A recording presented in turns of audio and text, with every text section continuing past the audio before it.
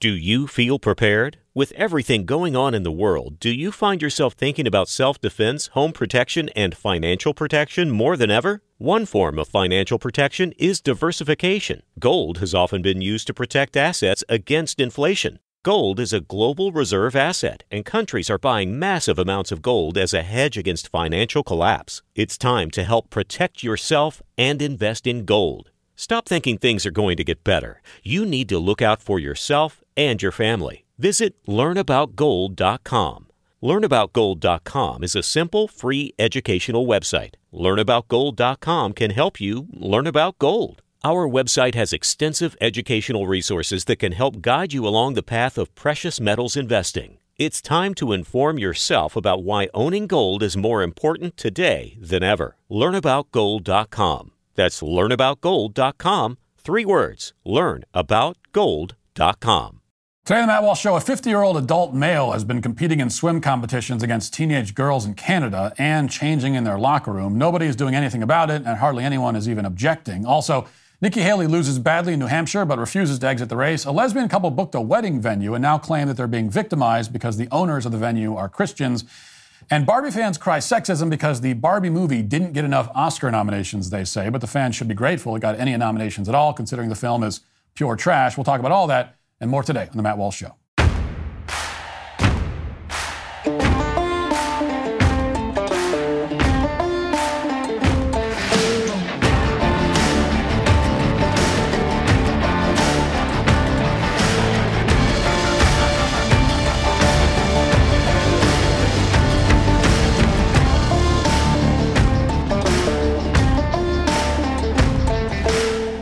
As we head toward a presidential election in November, there's one thing you can be sure of. 2024 will be a tumultuous year. How will your hard-earned savings fare? Well, you're already seeing the impacts of inflation at the pump, at the grocery store. The dollar continues to lose its buying power faster than wages increase. How are you protecting your savings? Consider diversifying into gold from Birch Gold Group. For decades, gold has been the choice of investors and central banks to hedge against inflation. If you have an IRA or 401k from a previous employer that's just gathering dust, call Birch Gold, and they will help you convert it into an IRA in gold. You're not going to pay a penny out of pocket. They will simply convert that 401k into physical gold, which, unlike digital currency, cannot be tampered with. It's the most reliable thing you can do. Just text Walsh to 989898, and Birch Gold will send you a free info kit on gold with an A+ rating with the Better Business Bureau, thousands of satisfied customers, and the exclusive gold company of the Daily Wire for the past 7 years. You could trust Birch Gold too, just like we do. Text Walsh to 989898 to claim your free info kit. That's Walsh to 989898 and secure your savings now. 10 years ago, we were told that men would never actually compete against women in women's sports. And then it started happening, and we were told that it would never become a common occurrence. And now here we are today, where there are so many prominent examples of men competing in women's sports and completely dominating the competition that it's easy to lose track of them all. Of course, there's William Thomas, a.k.a. Leah Thomas, who went from the 89th ranked male swimmer to a national champion once he started pretending to be a woman. There's also the Canadian man calling himself Anne Andres, who set a world record in women's powerlifting.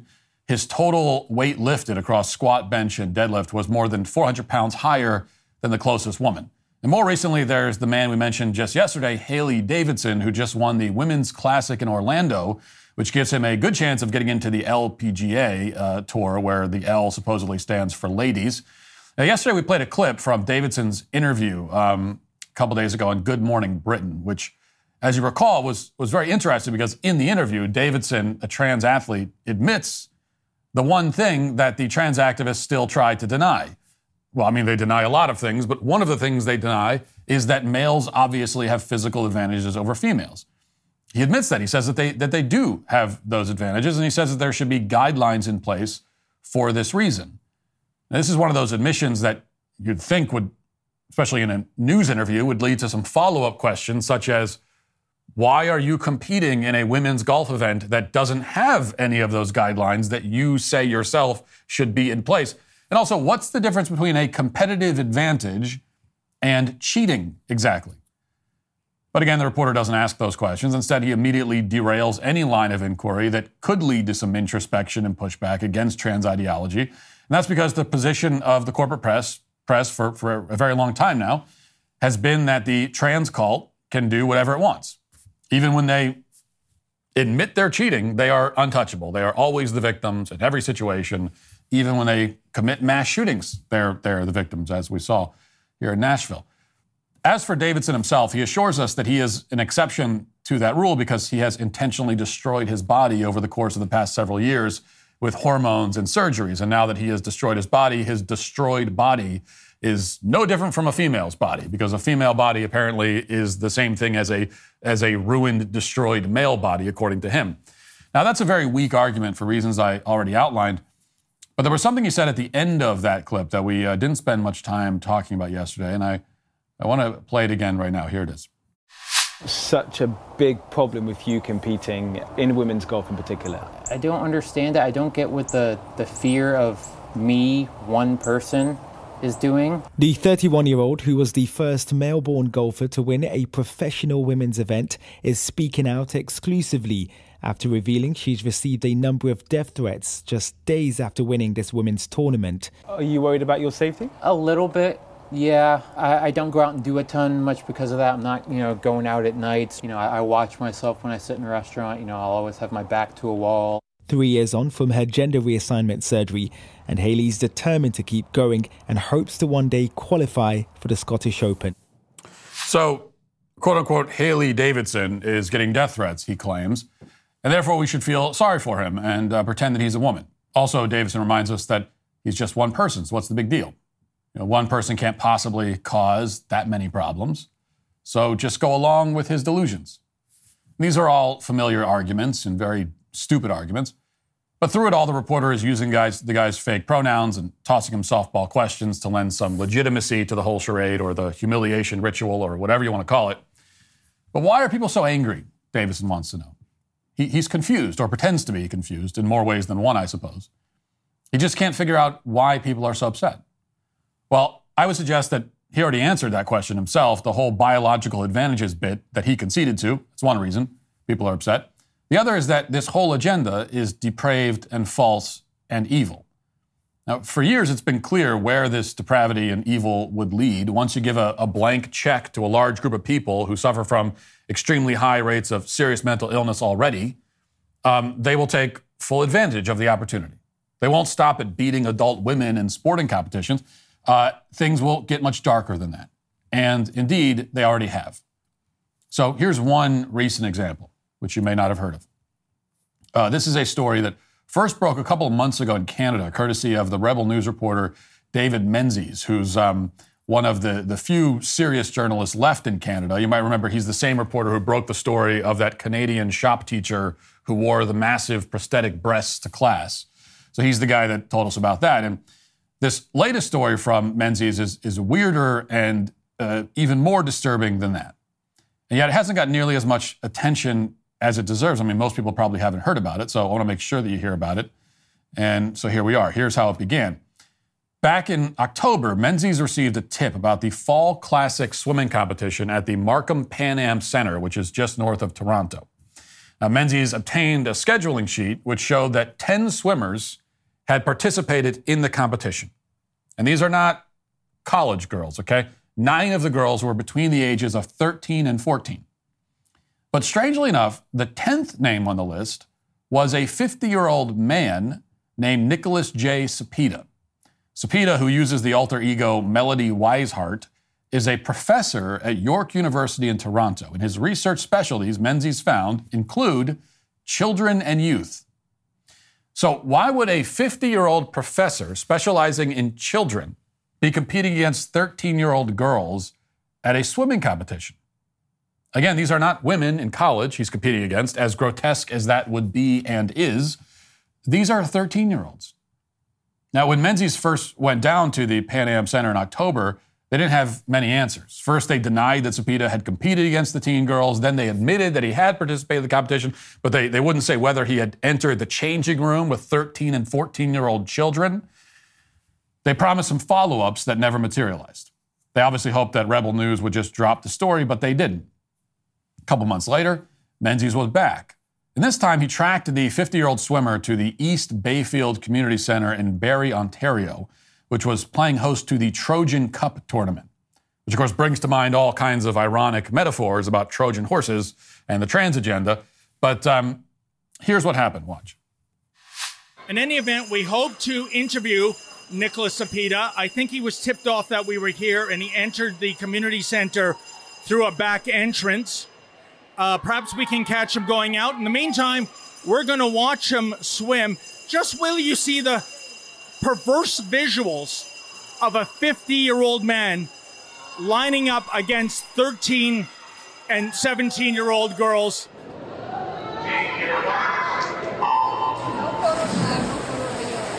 Oh, I've seen other people. Where are you? I'm Representative Beach, Junior Photo Camera.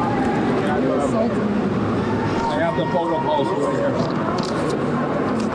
If you're not going to listen, I'm going to ask you, please stop recording me. We're in a public place. There's no expectation of privacy. Then we need to call the police. Mr. Menzies, I'm going to call Mr. Oakley on you. So, how you doing, sir? Do you know?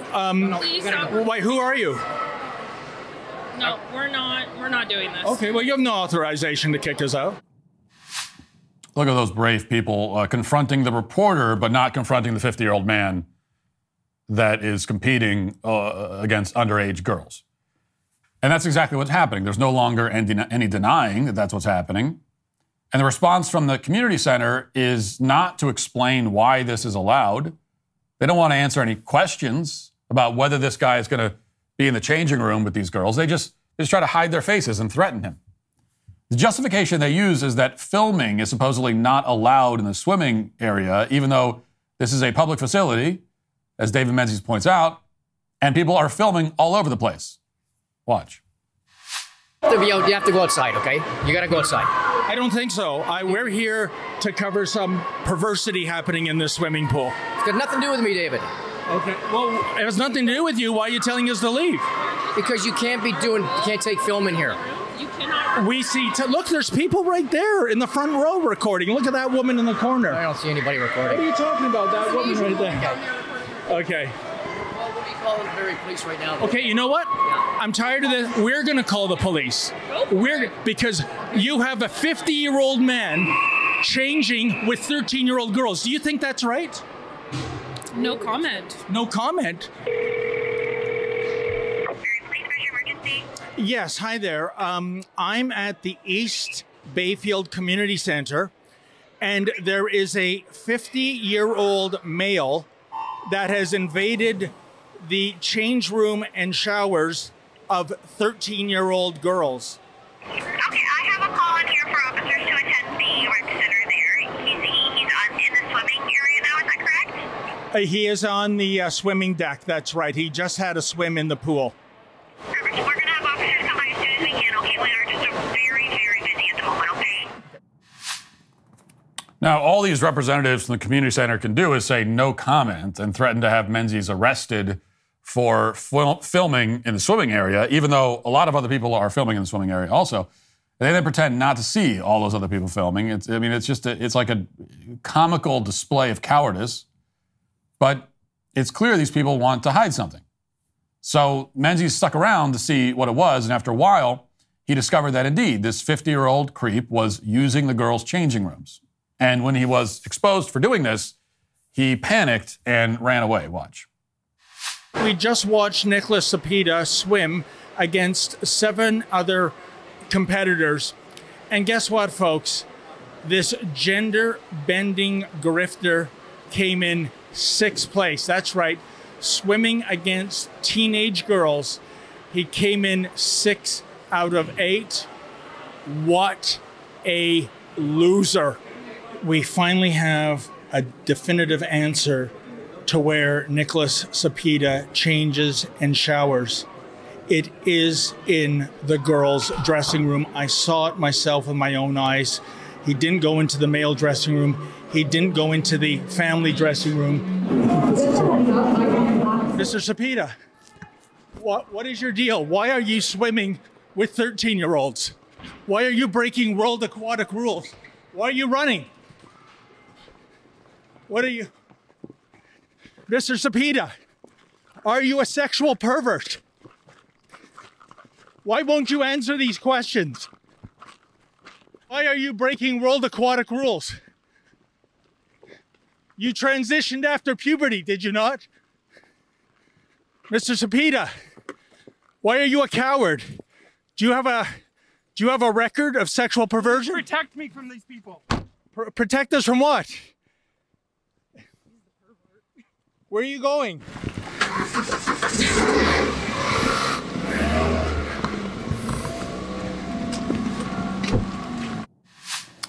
Okay, so after somehow coming in 6th place, swimming against teen girls, this 50-year-old man scampers away into the night.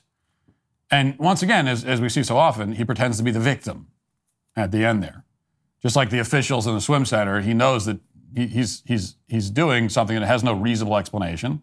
At least it has no explanation that he would ever want to say out loud. So instead he offers no explanation and he just runs away. Now you have to wonder. You have to wonder a lot of things, but the first thing is, where are the parents? All the girls swimming in the East Bayfield Community Center have parents, presumably. What exactly are they doing through all this? Why is it only one Rebel News reporter who's objecting at all to any of this? Why is it just this one guy who's chasing this dude out into the parking lot? You know, the Toronto Sun did report on comments from some anonymous parents at this venue. One parent said, quote, "The girls were terrified. It's also confusing for the kids," said another parent. "No one is comfortable. Everybody is accepting of all people, but them swimming against our kids and being in the locker room with them is not appropriate," quote unquote. So the parents are comfortable speaking anonymously to the media, but they're apparently too cowardly to come out against this guy publicly. And to be clear, speaking out publicly should be the second thing you do. The first thing you should do is confront this man directly. I mean, I can tell you for absolute certain that no man under any circumstance would ever be allowed to enter a bathroom or locker room while my wife or daughters are in there. Nor would I sit back and watch a grown man invade a competition that my daughters are competing in. You know, this is not one of those difficult situations where it's hard to judge people if you aren't in their shoes, right? No, this is not a difficult situation. There's nothing difficult about it. That man should not be permitted to do what he's doing, period. And if your own daughter is being victimized this way, right in front of you, the only difficulty you should have is in restraining yourself enough so that you don't go to prison. So the cowardice of the parents here is incredible. Even more incredible given that the Sun has also confirmed that Cepeda was in the changing room with girls as young as 8 years old at the East Bayfield Center on December 1st. The Sun reported that, quote, "Girls from age 8 to 16 in a Swimming Canada sanctioned swim meet in Barrie last week not only found themselves in the same pool as a transgender female swimmer, but in the same change room too." So we're talking about 13 to 14-year-old girls all the way down to 8-year-olds. And this guy has apparently been allowed to change in front of all of them. Meanwhile, the Canadian mainstream media has refused to cover this story, of course. And as of the latest update we have from Rebel News and the Toronto Sun, both Toronto Police and Canada's swimming regulator, called Swimming Canada, are doing everything they can to sneak this guy into events where young girls are present. They've allowed him to compete in these kinds of events since 2019, according to some reports. At least one rec center has canceled an event that would have involved Cepeda, but it appears that's because they were worried about media attention, not the safety of underage girls. I mean, when they could do this without anyone noticing outside of the center itself, they had been doing it. And now that they're getting some attention, they're shutting it down in some cases, again, only because they don't want the scrutiny, not because they're trying to protect the girls. So basically, it's now legal in Canada for 50-year-old degenerates to claim they're women and then enter the changing rooms with young girls as young as 8. Now, if at this point you still somehow harbored any doubts or any confusion at all about what the trans agenda is and what its true intentions are and why these people are doing this, hopefully now you have clarity. And the frustrating thing is that some conservatives, including myself, predicted years ago that it would get to this point. Once you're willing to lie about objective reality and pretend that people can identify as any gender they want, then you have no logical basis for telling a 50-year-old that he can't compete with 8-year-olds. You know, if he can invent his gender, why can't he cosplay as a young child? All of this was easily foreseeable. You didn't need to have a crystal ball or consult a fortune teller. The roadmap was laid out right in front of us. All you had to do was look at it and speak up, but not enough people did. And those who did were ignored. Just a few short years after the trans cult took hold of Canada, they have state-sanctioned adult male creeps running around in young girls' locker rooms. A couple decades ago, David Menzies would have been joined by every father and police officer in Ontario chasing that son of a bitch down. And now they're looking at David Menzies like he's the crazy one. Like he has to justify himself for being upset about it. This is the reality of life in Canada now. And that's how slippery slopes work. The slippery slope is not a fallacy, as we've been told so many times. It's an accurate way to describe how cultures change over time, particularly when they are passive. There are successive changes, each one building on the last until the country is completely unrecognizable. To make a slippery slope prediction is simply to notice the prevailing logic of the culture. There is no logic to the idea that a man can be a woman because he identifies as one, but if we accept that non-logical logic, then it's not difficult to see what follows from that and what follows from what follows, and so on. Canada is farther along the slippery slope than we are, that's for certain. In fact, they've fallen almost entirely to its bottom. And now we can either learn from their fall or fall along with them. Now let's get to our 5 headlines.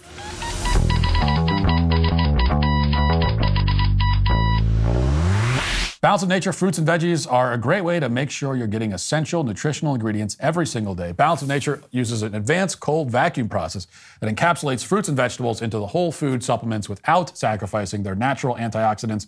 The capsules are completely void of additives, fillers, extracts, synthetics, pesticides, or added sugar. The only thing in Balance of Nature's fruits and veggies capsules are, well, fruits and veggies. Right now, not only will my listeners get 35% off your first order, you will now get a free fiber and spice supplement as well.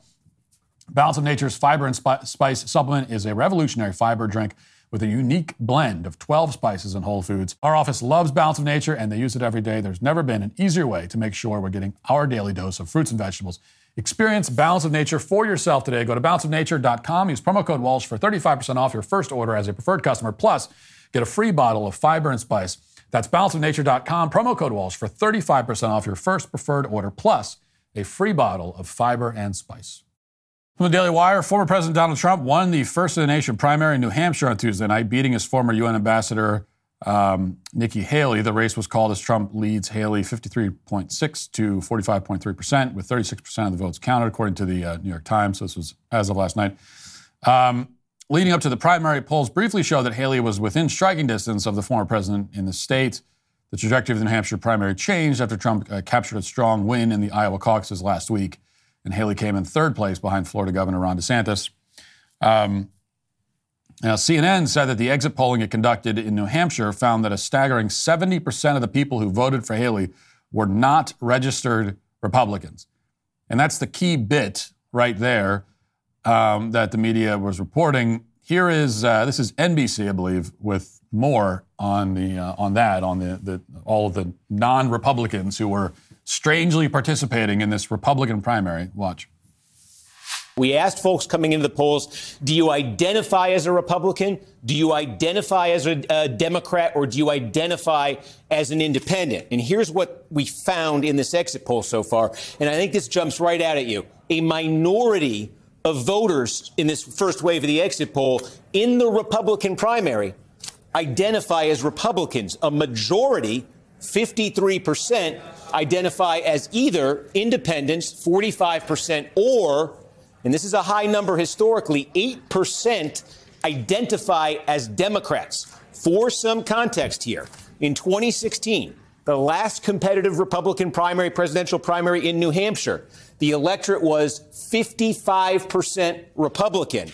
It was 42% independent, and it was 3% Democratic. So in this initial wave, you're seeing some significant differences from 2016.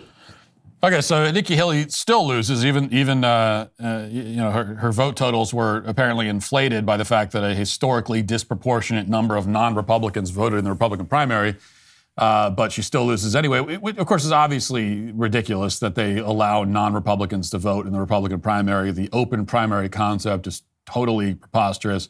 There's no reason why non-Republicans should have any say at all over who the Republican nominee is. Well, there's no good reason why they should have any say at all. There is a reason why they want to have a say, which is, of course, to sabotage the primary, undermine the guy who's going to be the eventual nominee.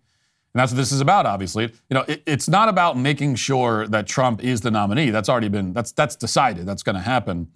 And besides, I still think that very clearly Trump is the nominee that Democrats wanted all along, which is why they have not stopped talking about him. They've done everything they can to keep him in the news. But now that he is the nominee, it weakens and undermines him if you undercut his numbers in the primary. And the effort, I think, in New Hampshire was mostly unsuccessful, but that's the idea. So Nikki Haley has lost the first two contests. There's no indication that she will do any better in any other state. Is she dropping out, though? Well, let's find out. Now, you've all heard the chatter among the political class. They're falling all over themselves, saying this race is over.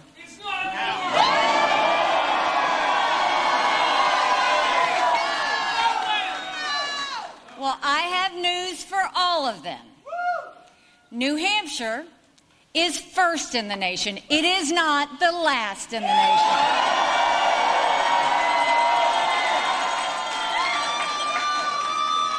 This race is far from over. There are dozens of states left to go.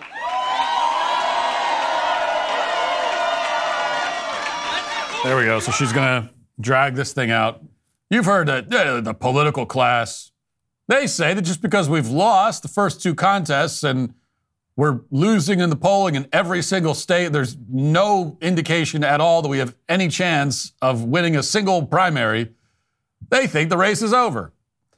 So she's not dropping out. And, from a, as much as I'm not a fan of Nikki Haley, from a purely sort of pragmatic perspective, it doesn't surprise me that she's not dropping out.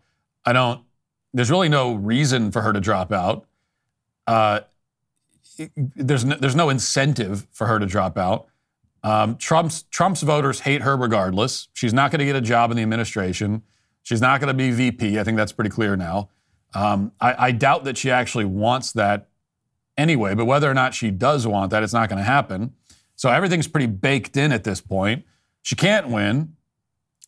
But if she stays in, and she's the only other person in, and she stays in the headlines, it'll help her sell more copies of whatever book I'm sure she's going to publish in the next few months, helps raise her media profile. And maybe now the move for her is to pivot to being sort of CNN's token Republican Trump hater. That could be the career move for her. Maybe that's what she's angling for at this point. Her political career is obviously done. I think she probably realizes that. And but there are, in her spot, there are lucrative options. There are ways that you can, for your brand, right? There are things that she can do, and I think that that's what she's doing. One other note about Haley. We played the clip a few days ago of Nikki Haley claiming that she was excluded from a beauty pageant because she was brown, and they didn't know where to put her. They only allowed, is the weirdest kind of discrimination we've ever heard of, where, according to her, in like the 80s in South Carolina, you were allowed to be in a beauty pageant if you were white, and you were allowed to be if you were black, but if you were in between on the color spectrum, you were not allowed. Well, apparently this anti-brown discrimination, this brown erasure, was a big problem where she grew up. Like, this was happening all the time. So here she was in an interview, apparently from years ago, that somebody dug up, and she has a similar story. Let's listen to that. But it was hard. I remember on the kickball field going out there and there being two groups and saying, pick one. And one was a group of black kids and one was a group of white kids. And they said, which one are you? And I said, I'm brown. I'm neither. And that was the first time I realized that differences matter. But I grabbed the ball and I ran, and before we knew it, we were all playing again. Yes, those old black versus white kickball games. Black versus white beauty pageant, black versus white kickball. I remember that from the playground days.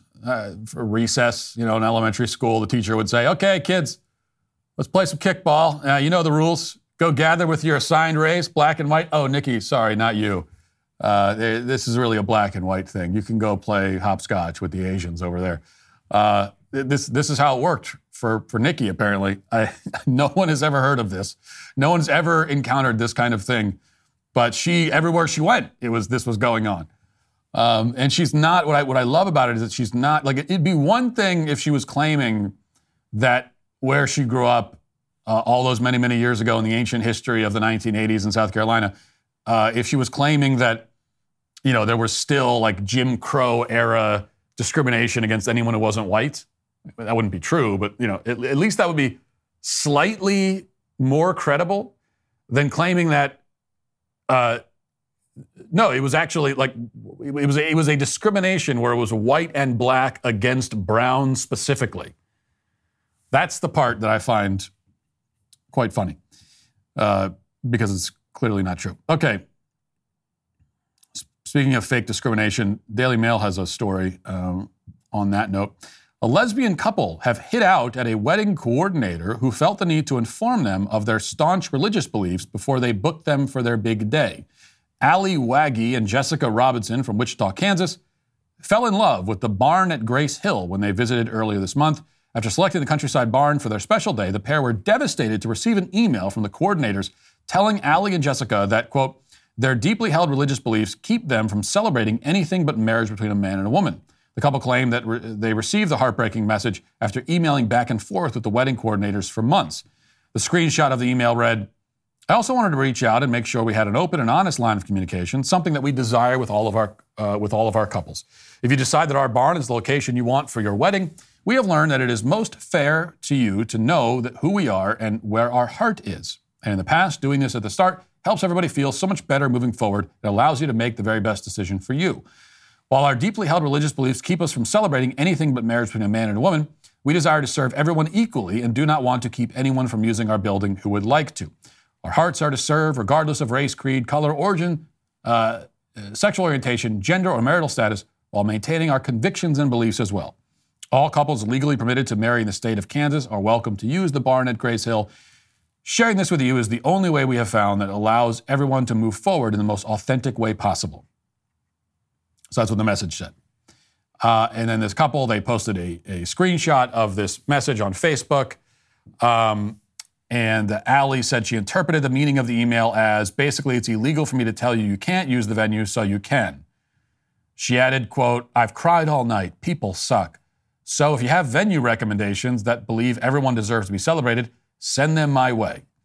And then there's a bunch of comments that went viral. And what do you know? Another venue owner got in touch with Allie and Jessica and allowed them to use their venue for free. So they got a free wedding out of it, which I'm sure was not the intention at all. It just so happens that they got the free wedding. Now, this story is great because it takes the entire modern LGBT rights movement, rights, quote unquote, and summarizes it in just a few paragraphs. The whole movement is right here. Everything you need to know about it is right here.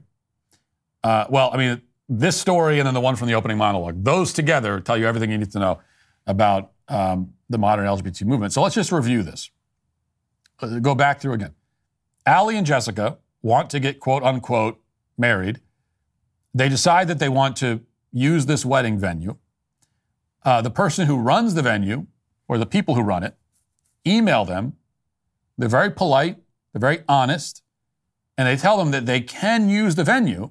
They have the legal right to use it, according to the laws of the state, I suppose, and those laws are totally wrong and shouldn't exist. Like, venue should have the right to deny service to anybody they want for any reason, but never mind that. So they're told they can use the venue, but the people running the venue want them to know, in the interest of full transparency, that they do not agree with it, and they are opening up their venue to the event out of, obligation. And that's what they say. Now, we should also note here that of course, we're only getting the gay couple's version. They're showing, they say themselves that there's a months-long communication going on. And we are apparently seeing one email from that whole correspondence. So we have no idea what was said before this. We don't know. That's always the way it goes. When you've got these gay couples that come out and complain, they're being discriminated against, and they tell us, they give us a little snapshot into certain portions of this back and forth, this exchange, this controversy. But there's a whole bunch we don't know. So the lesbian couple, they're not being turned away. They're not being rejected. They're not being deprived of anything. They're simply being told the honest truth in a very polite, non-confrontational, loving way. Now, did the venue need to be that honest? Did they need to say anything at all? No, but they obviously felt morally obligated to have that level of honesty, which is to say they did something that they didn't need to do in the sense of going above and beyond morally and ethically.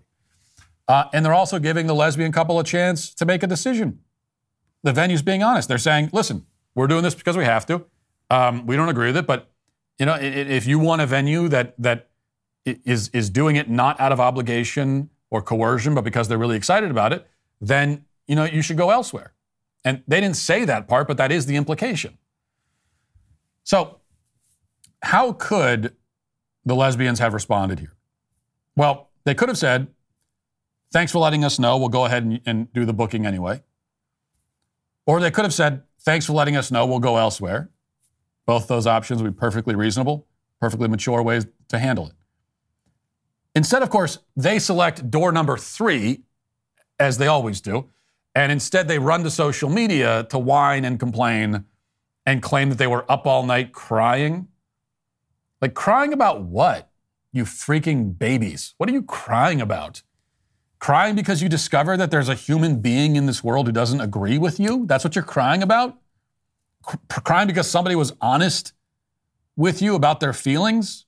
My God. I mean, if I stayed up all night crying every time somebody told me they don't agree with me, I would literally never sleep. I would be going on my 14,000th sleepless night consecutively, and I would be dead, is what would happen.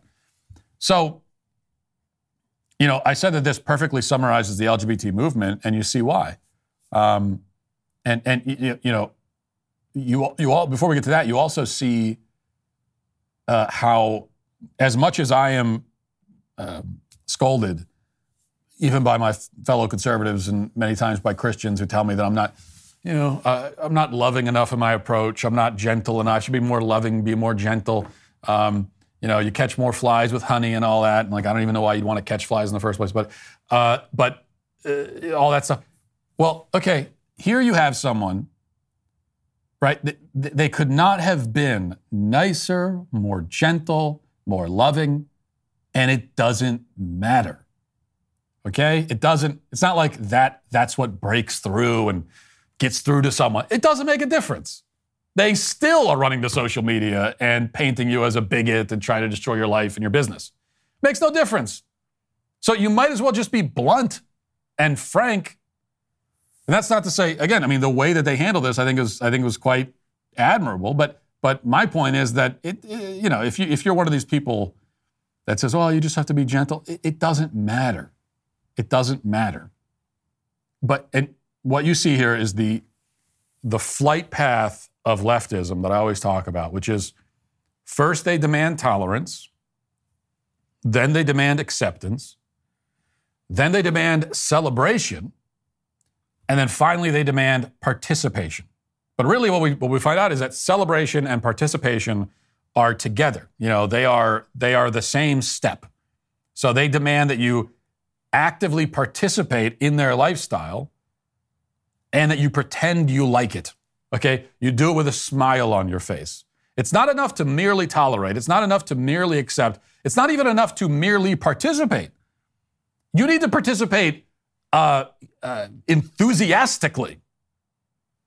So this lesbian couple, they have 3 of those things. They got tolerance, acceptance, participation, right? The wedding venue, obviously tolerating and accepting, and they were participating in the sense that they were offering up their venue to be used for this event. So they got all 3 of those. And you would think if you're not a raging narcissist, that would be enough. But they didn't get the celebration. They got everything else, but the lesbian couple says, no. We need all that, and we need you to be there with your pom-poms cheering us on. And if we don't get that last piece, then we're going to cry all night. We're going to cry. We need you to participate and pretend that you're happy, or we will cry. We will never stop crying. Which goes back to really the only appropriate response at that point is to say, I don't care if you're crying, you babies. Then go ahead and cry. What do I care? Like, you're not going to use your feelings as a cudgel against me. You're not going to hammer me over the head with your emotional fragility. I don't care. I'm sorry, but it has to come back there. So you might not like my approach to things, but what you discover is that ultimately you have no choice. Because if you try anything but that, they will use your emotions and your kindness and your gentleness against you. Okay? They will beat you over the head with it into submission until they realize that they just can't. It doesn't faze you. Absolute narcissist, just despicable narcissists. Okay. Finally, here's another thing to be enraged about. CBS has this. An NYPD sergeant was arraigned on manslaughter charges Tuesday after his indictment was unsealed in the death of a 30-year-old man back in August. Investigators said that he threw a cooler at the man's head during a drug bust. The emotions were high inside the courtroom for the police officer accused and the victims' families. The local activist said that it's the first step of justice for the family and accountability for the system. The family of Eric Dupre and local activists walked arm in arm outside Bronx criminal court Tuesday as tense moments unfolded. Dupree is probably actually the name. Anyway,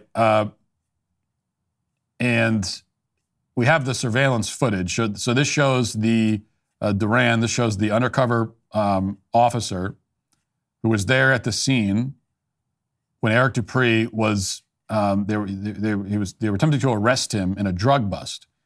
And he fled on his motorcycle or scooter or whatever it is. And the undercover cop, to try to stop him from fleeing, threw this cooler at his head, and he fell off the scooter, and then he died. We have that video footage. Let's watch that. Okay. So, I mean, it's an impressive throw, first of all. That thing was full, apparently it was full of ice and water, and he had picked that thing up and tossed it and hit the guy right as he was, right, it's like a moving target. So in a sane world, what you'd be doing, because you got an undercover cop, you got this criminal who's trying to flee from the scene of a crime, and there's pedestrians and there's kids all around, it's a park, it's a dangerous situation already. When you get into a high-speed chase situation, it puts people's lives in jeopardy. And so you got this undercover cop who's going above and beyond the line of duty, and he's able to just MacGyver it and use what's around in his surroundings to stop this guy. And so in a sane country, not only are you not charging him with manslaughter, but you are giving him an award, right? So if it was up to me, I'd be inviting this guy and I'd be pinning a medal on him. For going above and beyond in the line of duty. But we don't live in a sane society, especially not in New York, so instead he's being charged with manslaughter. And it's obviously an outrage. It's the fact that they're going after this guy for not only doing his job, but again, going above and beyond to protect his community and subdue a criminal. It's enraging. And really, these situations are remarkably simple, or they should be. Like, people act like they're complicated, but it's not. It's actually very simple. And that is that if you get injured or killed by the police while you are in the process of committing a crime or fleeing from the scene of one, it is almost always your fault. And that is what the law should say. And that's how the court system should treat it. That if you get injured or killed by the police when they're trying to stop you from committing a crime or detain you under suspicion of a crime, you get injured or killed, almost always your fault. Now, only in the absolute most egregious, most radically outlier kinds of circumstances could it be anyone's fault but yours. So if this is a who was it down in Phoenix? Daniel Shaver. This is like a Daniel Shaver situation where you have someone who is the suspect and they have their hands up, kind of what they claimed happened to Michael Brown, but that was all a lie. Hands up, complying, right? And then they're just executed on the spot by the police. Well, that's one thing. Then clearly in that case, there should be criminal charges. But outside of that, it's on you, man. Like, it should be on you. That's your fault. And if there's anything that appears to be slightly over the line, if there's something that could kind of, you think could go either way, there's something that seems a little bit, I don't know about that. I think in those cases, it should be tie goes to the runner every time. And in this case, the runner is the one who's not running. It's the police, right? That should be, if there's any kind of like slightly, well, I don't know. And in this case, on this one, I don't think there's anything that's over the line. I don't think it's anything that's confusing or anything about it that should give you any pause at all. It's pretty simple. This guy's committing a crime, suspected of committing a crime. They're trying to detain him. He runs away. He's on a scooter. And so they knocked him off of it. And then he died in the process. Whose fault is that? What are they supposed to do? Just follow you until the gas runs out? And this is, by the way, this is standard. Now, using a cooler is not standard police procedure. That was just him being innovative. But, ramming into a car that's fleeing, putting spikes down, all different kinds of ways. And in any situation like that, if somebody is in some kind of vehicle, whether it's a scooter, a motorcycle, a car, and they're fleeing, and you do anything to stop them against their will, it may injure them or kill them. Whose fault is that? Like, the message should be to criminals, the moment you decide to commit a crime, the moment you decide to run away rather than face the consequences for the crime you committed, you're taking your life into your hands. And almost anything that happens from that point is going to be on you. Unless, again, it's the most egregious, most clear case of just an actual execution, which they always claim, BLM is always, he was executed. No, he wasn't. Okay, he wasn't. This guy's an idiot who got himself killed.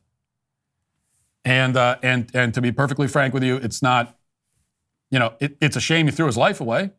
It's always a shame. But is it a great tragedy for the community? Is the community, we always hear the community suffering. Are they really? Like, to have drug dealers and criminals that have taken themselves out of the picture by their own behavior? Is the community worse off now without them? Almost every single BLM martyr you can name, it's just an objective fact, I'm sorry, that their communities are better without them. Because these are dangerous criminals. These are people who are contributing nothing of value to society. And so there's really like nothing to be in tears about. And except unless it's tears of sympathy for this police officer who's being charged with the crime for doing his job. It's just yet another case where we are rapidly getting to the point where I don't know how, I don't see how anyone gets into the law enforcement business in the first place. I don't know how you do it. They are making it impossible to do, and of course that is by design. Let's get to Was Walsh Wrong? Well, if you're like me, there's not a day that goes by where you don't call or text someone you care about. Everyone knows I love talking. My favorite thing is to talk on the phone. I do it constantly. My friends at Pure Talk are making it easier and more affordable to connect with the most important people in your life. Pure Talk gives you phenomenal coverage on America's most dependable 5G network. It's the same coverage you know and love, but for half the price of the other guys. With unlimited plans starting at just $20 a month, the average family saves almost $1,000 a year. As a veteran-owned company, Pure Talk raised $10 million towards veteran debt last year alone. What's more, Pure Talk's customer service team is located right here in the U.S., and they can help you make the switch in as little as 10 minutes. So I challenge you to stand with a company that champions your values today and also, by the way, provides an excellent service. But you got to go to puretalk.com/Walsh, and right now you'll save an additional 50% off your first month. That's puretalk.com/Walsh to save on wireless with a company you could be proud to spend your money with. Again, puretalk.com/Walsh. Okay, something a little bit different for Was Walsh Wrong, only because this is a topic I wanted to cover in the headlines and I ran out of time, so I'm just doing it here. And it's my show, I can do what I want. So rather than Was Walsh Wrong, it's a little bit different. Maybe we'll call this Was Kirk Wrong, because Charlie Kirk has been trending with lots of people attacking him and calling him racist for something that he said on his show this week. And the thing that annoys me about this is that plenty of conservatives were jumping on the dog pile and calling Kirk a racist as well for this. And so let's watch the clip, and we'll find out if Kirk was wrong. Is he racist? Let's listen. And that's why I think this United story and the DEI story hits so hard, because we've all been in the back of a plane when the turbulence hits, or when you're flying through a storm and you're like, I'm so glad I saw the guy with the right stuff and the square jaw get into the cockpit before we took off. And I feel better now thinking about that. No, I mean, you want to go thought crime? Like, I'm sorry, if I see a black pilot, I'm going to be like, boy, I hope he's qualified. Well, that's the you wouldn't have done that. You wouldn't have done that before. That's not an immediate. No, you wouldn't have done that before. That's not who I am. That's not what I believe. It is the reality the left has created. Okay, so I know we're supposed to read comments here, but I don't think that's necessary. A whole bunch of comments calling Kirk a racist for that. You can imagine, fill in the blanks. Like I said, plenty of people on the right joining in, which I always find disgusting. Look, even if you think he's wrong, and he's not, but you don't jump on a dog pile against the guy on your own side. Why do you even need to? If there's already 10,000 people screaming, this is racist, he's awful. Why do you need to chime in like, yes, I too believe this. I also would disagree with this. I'll never get that. You got 10,000 people have already said that they disagree. Why do you think you need to also? No one gives a damn what you think. Like, why do you also need to just say, and I as well. Yes, me too. Well, and that's rhetorical. I know why they feel the need to do it. But in any case, was Kirk wrong about this? Was he racist? No, of course not. What he said was obviously true. The only thing he's doing different is that he's saying the words out loud. He's saying out loud what is the clear implication of DEI, which is that since the airlines have announced their intention to increase the number of minority and female pilots and decrease the number of white male pilots, that means they are taking something other than merit and skill into account in the hiring process. There is something else. There is even if you want to claim that, but they also are looking for merit and skill. Doesn't matter. They've brought something else into the picture that has nothing to do with merit and skill, and that is the problem. So it also means that, if you see a black pilot, that he obviously easily could be perfectly qualified for the job. He could be someone who got the job before DEI existed, or he could be someone who got the job when DEI existed, but would have gotten it without DEI. I mean, all of that is perfectly possible. But he could also be someone who got it because he fit the DEI demo. So there is that wariness and suspicion that happens because we don't know. We don't know. Now, if you have a white male pilot, you know that he has the job based on merit because there is no program, there is no policy, there is no initiative explicitly trying to increase the number of white males in the industry. So he couldn't have gotten a job because of DEI.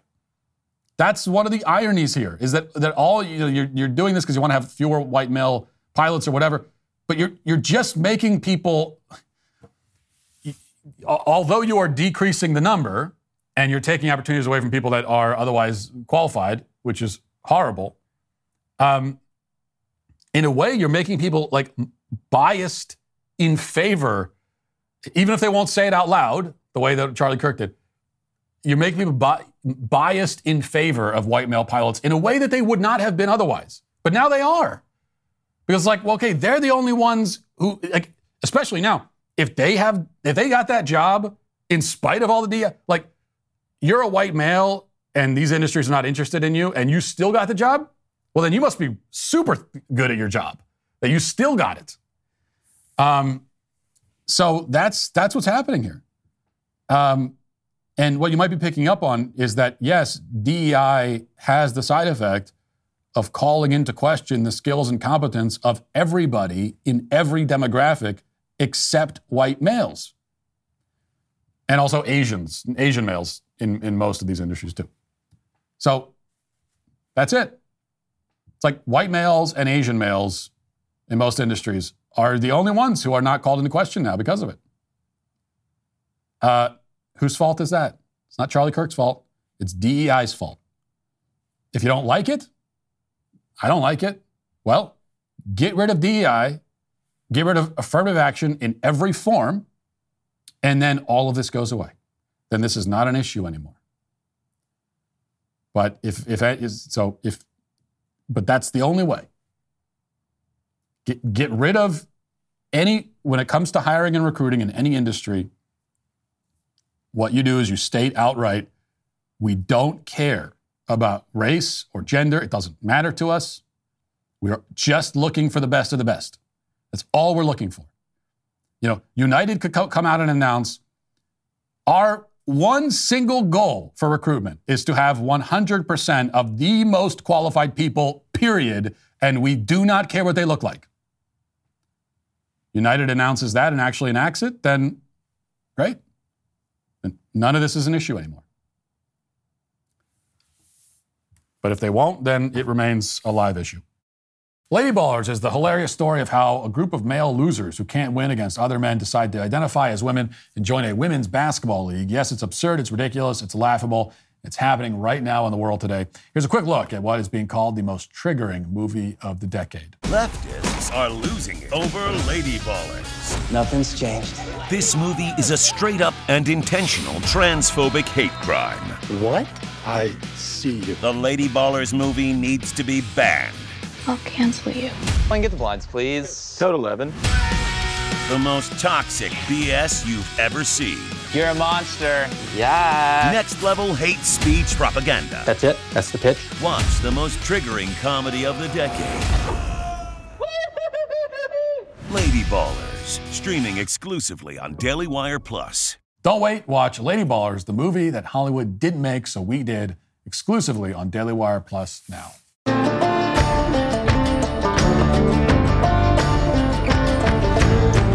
Well, it's a cliche at this point, but no less true that in our culture today, the demand for racism far exceeds the supply. There's no denying that fact. And it's equally obvious that the same rule applies to other well-worn isms like sexism.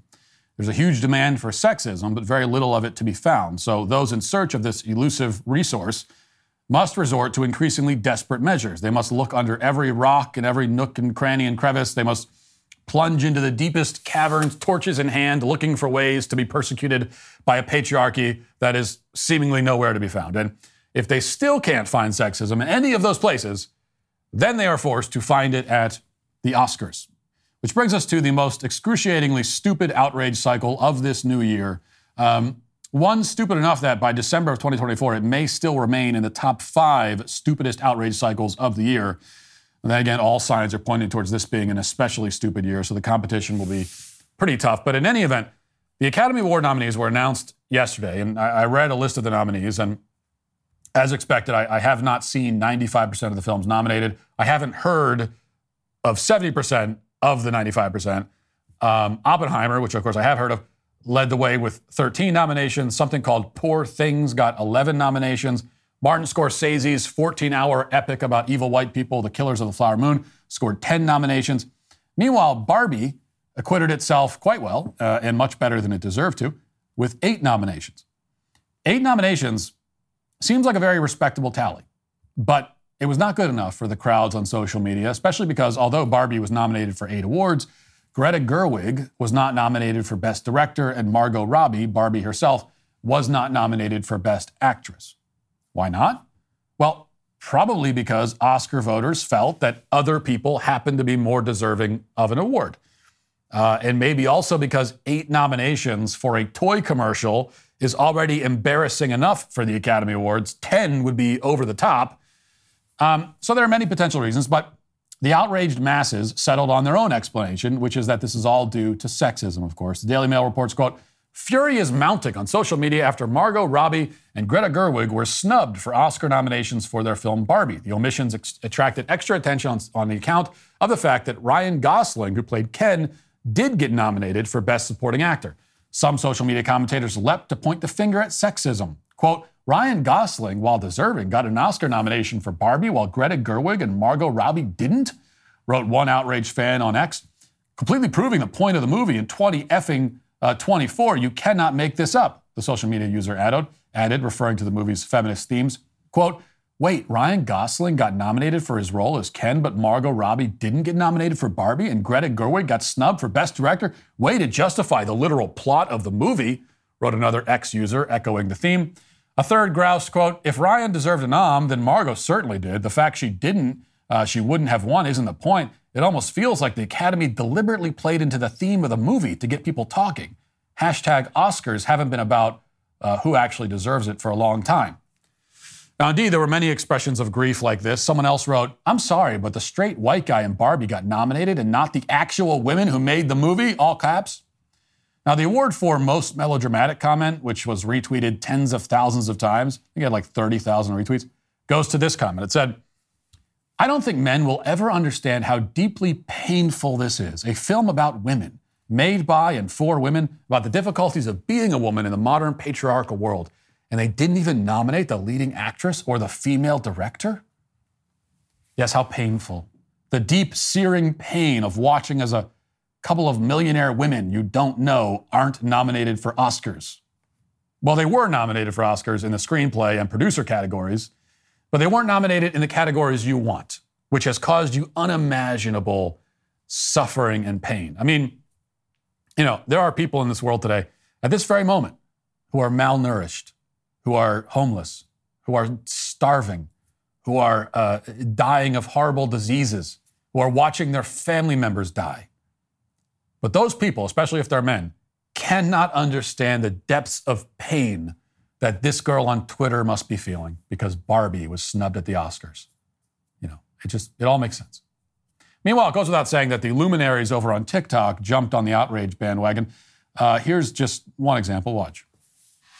No, because literally yesterday I was thinking to myself that if Barbie got snubbed with Margot Robbie not being in the Best Actress category or Greta Gerwig not being in the Best Director category, then the point of Barbie is just like so in your face at that point. I just checked all of the Oscar nominations like 5 minutes ago. I would have done it earlier this morning, but obviously I had school.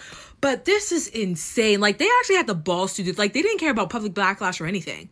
Like, I was literally thinking to myself the other day that it would be so funny if they actually pulled something like this. But I thought to myself, there's no way. You know, the year of the Barbie movie, Barbie was such a big hit, especially in its messaging. I felt like they weren't going to do it. And they did.